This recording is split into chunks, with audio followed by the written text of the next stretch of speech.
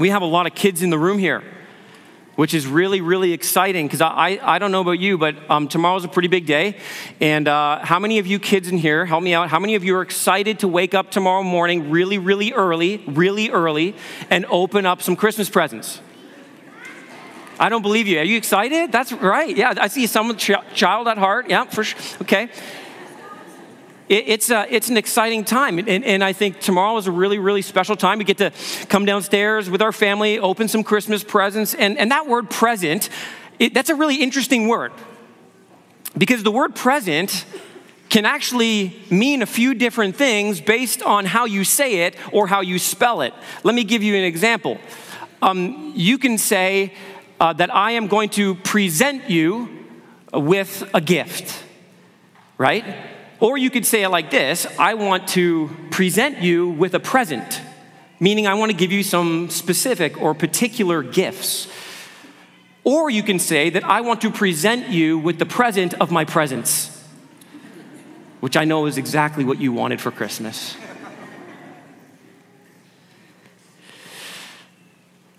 We all love getting presents.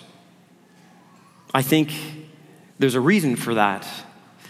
And that's because we were made by a God who loves to give gifts. I want to look at Christmas presents in 3 ways in our brief time together. And I want to do so through the lens of the Gospel of Matthew. And I want to first show you that Christmas is a reminder that God presents. In Matthew chapter 2, in verse 1 and 2, again, it'll be on the screen behind me, it begins like this. It says, "Now, after Jesus was born in Bethlehem of Judea, in the days of Herod the king, behold, wise men from the east came to Jerusalem, saying, 'Where is he who has been born King of the Jews? For we saw his star when it rose and have come to worship him.'" This story we often read around the Christmas season is not actually about 3 kings who have come from the east. It is actually more about 2 kings who are coming to a head-to-head battle, a face-off. The 2 actual kings that are mentioned here are King Herod and King Jesus, and they both represent really 2 different kinds of kingdoms: the kingdom of man, represented by Herod, and the kingdom of God, represented by Jesus. One of these is in a position of worldly power and is at the height of his earthly rule. The other is a baby born in lowliness and humility. He is born and then he is placed in a manger. One lives in a great palace or home. The other is born into obscurity and poverty. And God chose to present his king in a unique way almost 2,000 years ago by placing a star in the sky above the city of Bethlehem. The nature of this star is actually debated. People aren't really sure what to make of this. Is this some kind of an astrological phenomena? Did this happen to just be a naturally occurring process whereby the stars aligned, so to speak, at this exact moment to present some unique star that nobody had yet seen? Or is this a supernatural star placed there at this exact moment in time by God himself, the one who created the heavens and the earth and who hung every star in its place? There's actually a third option that's really, really interesting. Some people believe that this star is actually an angel. Ancient people often viewed stars as supernatural beings, or the heavenly host, as the scripture often calls them. Angels are said to descend and to guide people, and they're often associated with a glorious brightness. We know already in the Christmas story that the angels show up and the glory of the Lord shone around them. We really don't know what this star is and how exactly God decided to do this, but if it is an angel, if this is true, if it is an obedient angel, this angel is being used by God to lead these men to come to God's gift to humanity. Throughout the history of the church, people have often placed a star or an angel on the top of their Christmas tree. And oftentimes that angel is a reminder that angels play a massive part in the arrival, the first coming of Jesus Christ. In fact, maybe just quick show of hands. How many people have a star on top of the tree? Let's do a little survey here. Anybody? I can kind of see you. How many people anybody have an angel on the top of their tree? All right. A few really godly people. I like that. I'm just kidding. Growing up, this is near and dear to my heart because growing up, we had an angel for years on the top of the tree, and it's really, really meaningful to me because it's an angel that I made in Sunday school. And so for years, my parents were like, wow, this work of art needs to be displayed for everybody to see as they enter our home around the Christmas season. In fact, I got a picture of it just so you can see it. You want to pop that up there?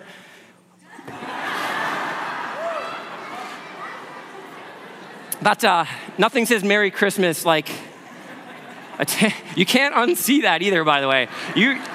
Merry Christmas, you're going to bed tonight and you're having nightmares. This is, we affectionately called that, by the way, the killer angel. And I actually think it makes sense. I think that might be an accurate depiction because when the angels show up, they say, fear not. Now you know why.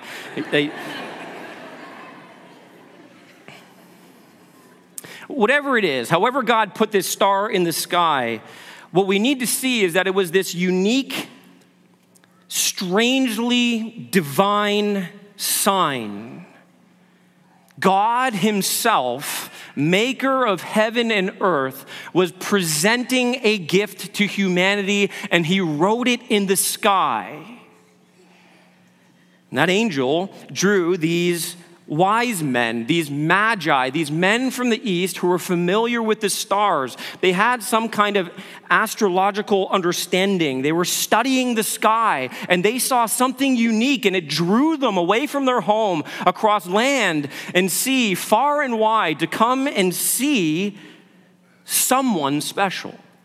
And verse 2 actually tells us that they were looking for a child. Isn't that fascinating? They saw something phenomenal in the sky, and they knew it pointed to the birth of a child, and not just any child, but he, they say, who is born King of the Jews.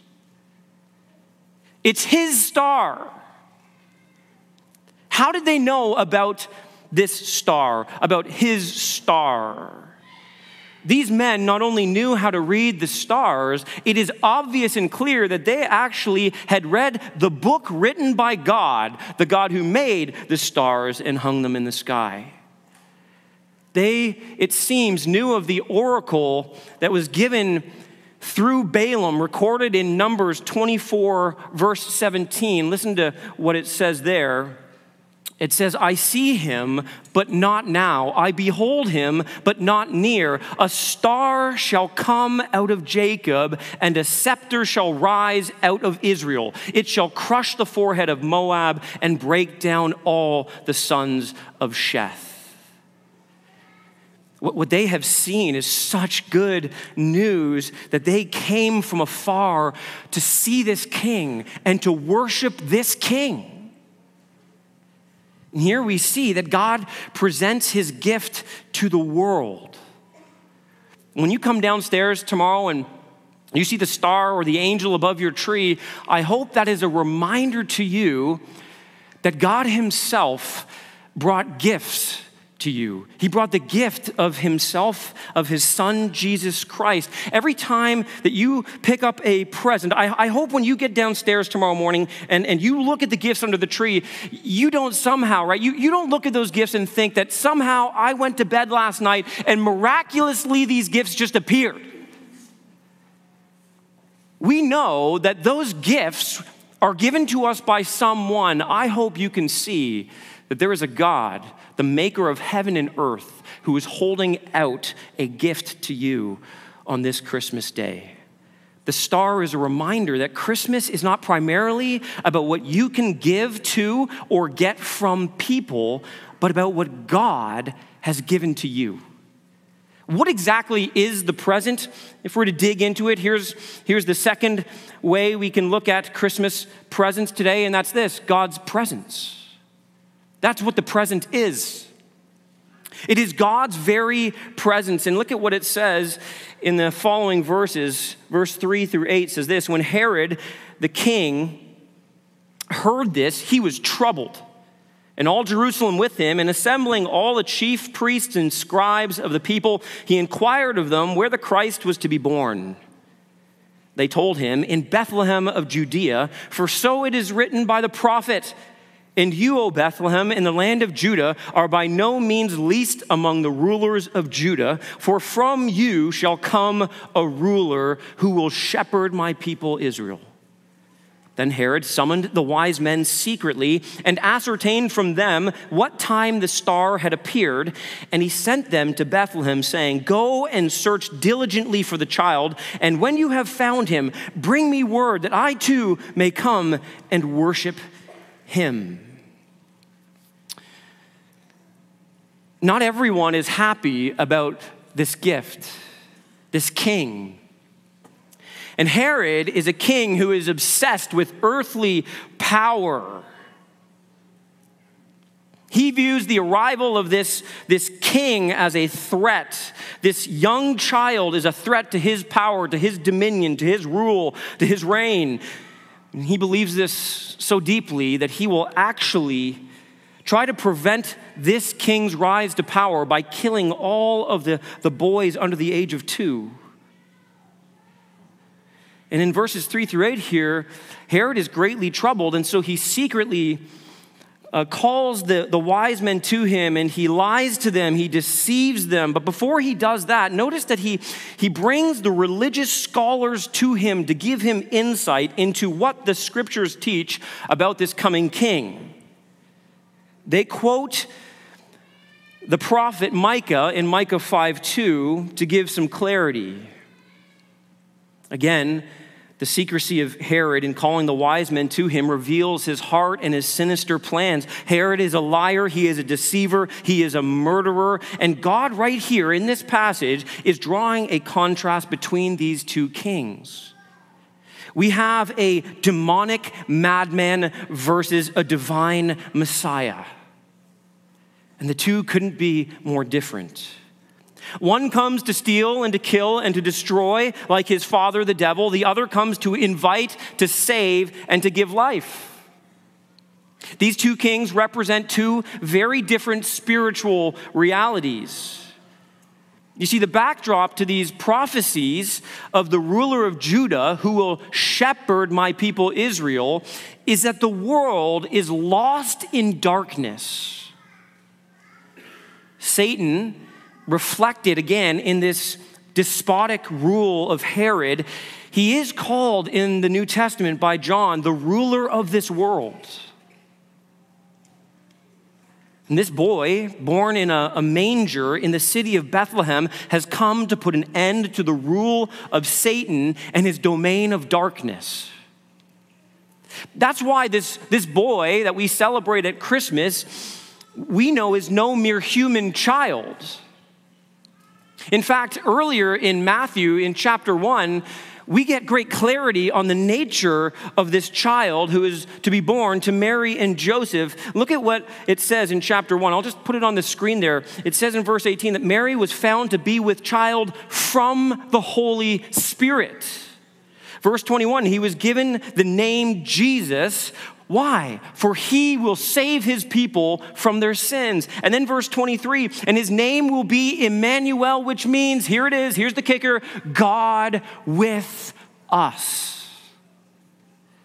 The child, in other words, was conceived by a supernatural process from the Holy Spirit in order to accomplish a supernatural plan to save people from their sins. And so he himself must be a supernatural person, Emmanuel, God with us. It was in the Garden of Eden, the very beginning of the Bible, that God was first with us, with humanity. It was pure bliss.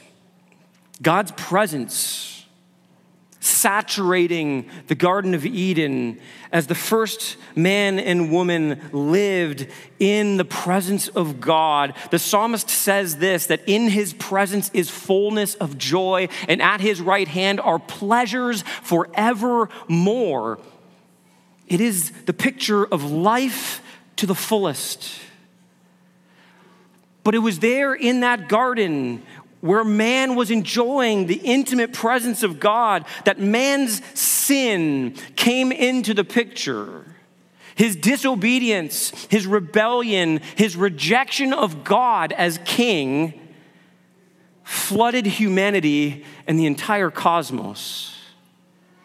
It was man's sin that cost humanity that intimate presence, that fullness of joy. And ever since then, humanity has been reaching and trying to grab hold of that presence of God, the pleasures forevermore, that satisfaction of the soul. You ever consider why it is that everywhere you go, people are obsessed with seeking happiness?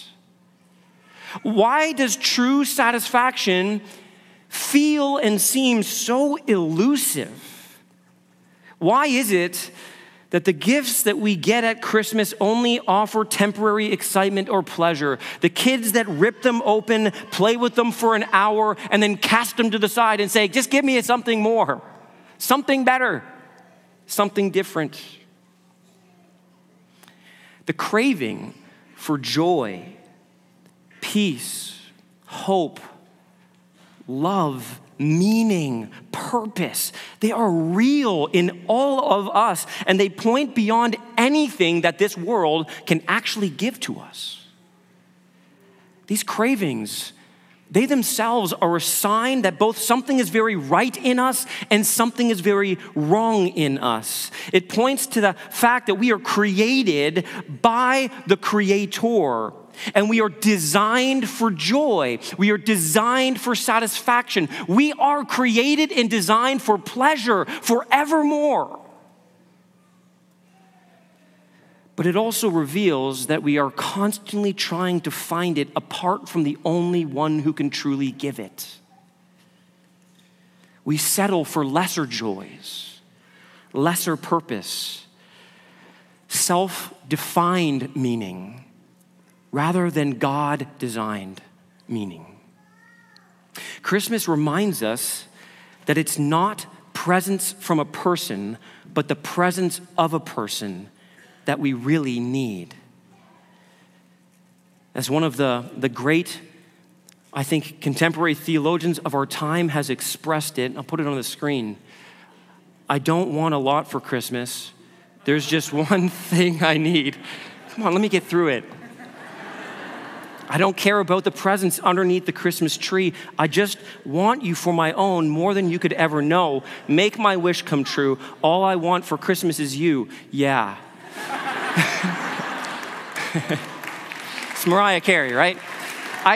To be fair, she was not talking about God, okay? But my point is this, what she speaks more than she knows. She says something that's true, that we would rather have a person than have things. And that's true because it's an echo of the eternity that God has built into our hearts. Our heart longs for relationship above all else, and not just with any person, but with God himself.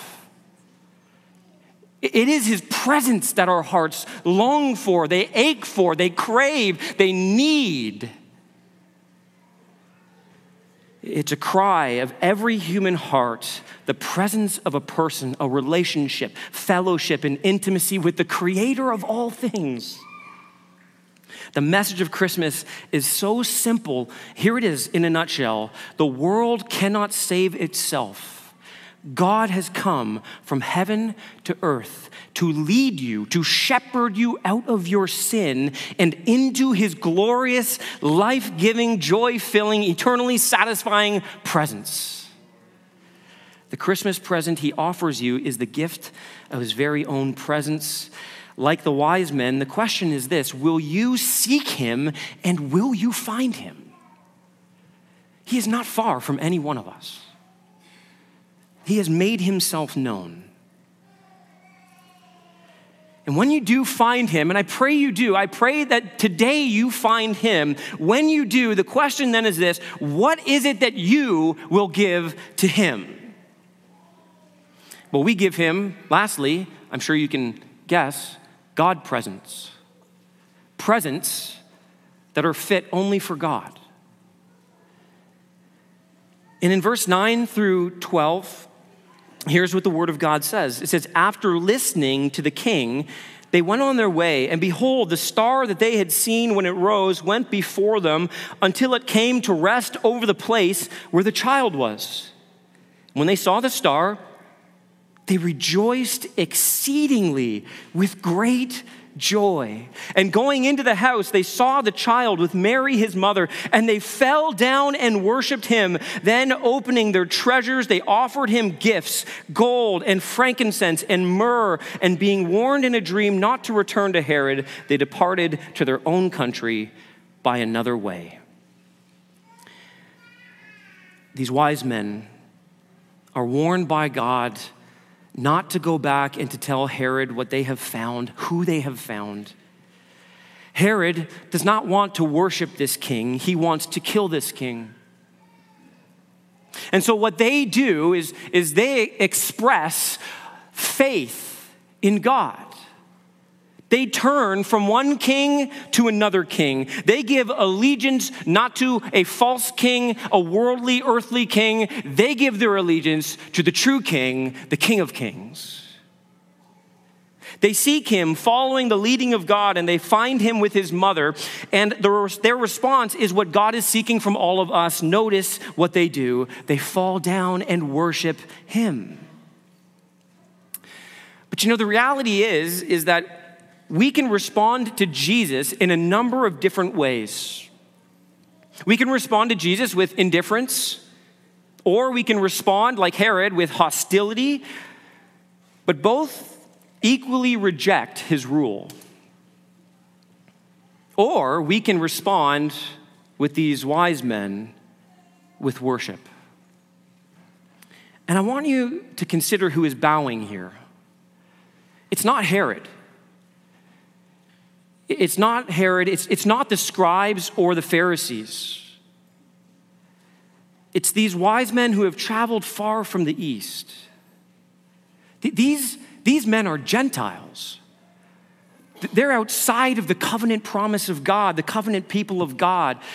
But the Gentiles are the ones who are coming to the King of the Jews, Jesus Christ. And it's reminding us that the words of the angels in Luke 2, 10 through 11 are true, where it says, fear not, for behold, I bring you good news of great joy that will be for all the peoples. For unto you is born this day in the city of David a Savior, who is Christ the Lord. In their coming, the Magi, these wise men, they prefigure all nations bowing the knee before King Jesus. And it reminds us that there is not one person who will be cast away if they come and bow the knee to the King. It doesn't matter who you are, where you're from, what you've done, the life you've lived, you are invited to come and bow the knee to the King. We all have that person in our life that's really hard to buy for, right? Any of you with me, you're still like, I still can't figure it out, and today is going to be the day. It's not going to be the day. You're getting a gift card, okay? We all have those people in our lives where it's like, it's so hard to figure out what to get them. They seem to have everything they need, so it's just like, I don't know. I just think about this. What kind of present do you give God? I mean, he doesn't need anything. They come to God in flesh, Jesus, and they offer him gifts of gold and frankincense and myrrh. All of those things, by the way, are gifts that are fit for a king. They are doing something very, very profound in this moment. Do you see what they're doing? Do you see what they're saying in their bowing, in their worship, in their gifts? They're making a declaration of fact first, okay? A declaration of fact. They are saying, you are the king. It's fact. But more than that, they are making a declaration of faith. They are saying, you are our king. You are my king. And so here is the most important question that you can ask this Christmas. Is Jesus your king? Is he your king? We all have a choice to make. We all have to ask this question, who is your king? You have a king, you do. Whose voice will you heed? Will you be indifferent to Jesus? Will you be hostile to him? Will you just embrace him as one of many options and essentially reject him in doing so? Or will you, even this day, bow low and give him not just all that you have, but all that you are? Those are the God presents he wants us to bring. Ourselves. That's what these men are doing. Yeah, they're giving him gifts, but really what they're doing is giving Jesus themselves. Jesus came so that you can have him. And he would give all of himself for you. Remember the plan that we read about in chapter 1 when we put it on the screen there? His plan, the supernatural plan, was to come and save people from their sins. The only thing that separates you from God today is your sin. And Jesus came into this world to make a way for you to get back to God. You couldn't get yourself there. You couldn't climb your way to heaven through your good works, through your effort, through your money, through your wisdom, through your power, through your reputation. You couldn't get there. There was no way possible. And so God, out of love for you, came down from heaven to earth. He came as a baby born in a cradle, but listen, that's not where his life would be defined. He would hang on a cross of wood for you. He would grow into a man, the God-man, and he would give himself as a willing sacrifice for your sins. He would be punished by God in your place. He would pay your debt of sin in full. And the only way to receive that gift today, listen, is to bow the knee in faith before him. It is to grab the gift by believing in him and laying your life down and saying, God, you are my God. Jesus, you are my King, and I am your servant.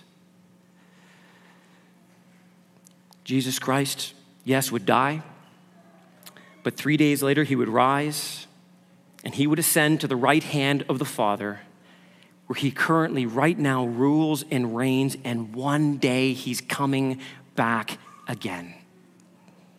He gave all of himself for you, and he offers all of himself to you, but he requires that you give all of yourself to him. I trust that this will be an act of faith and worship that you embrace today, this Christmas, that you would believe and bow. This Christmas, see that God presents you with the gift of his presence, and let your present to him be the laying down of your life in worship to the King, for he has come. And as we were reminded in the Advent season, he is coming again. John 1:1-5 and verse 14 says this: "In the beginning was the Word, and the Word was with God, and the Word was God. He was in the beginning with God. All things were made through him, and without him was not anything made that was made. In him was life, and the life was the light of men. The light shines in the darkness, and the darkness has not overcome it. And the Word became flesh and dwelt among us, and we have seen his glory, glory as of the only Son from the Father, full of grace and truth." And then John 12:44-46 says this: "And Jesus cried out and said, 'Whoever believes in me believes not in me, but in him who sent me. And whoever sees me sees him who sent me. I have come into the world as light, so that whoever believes in me may not remain in darkness.'"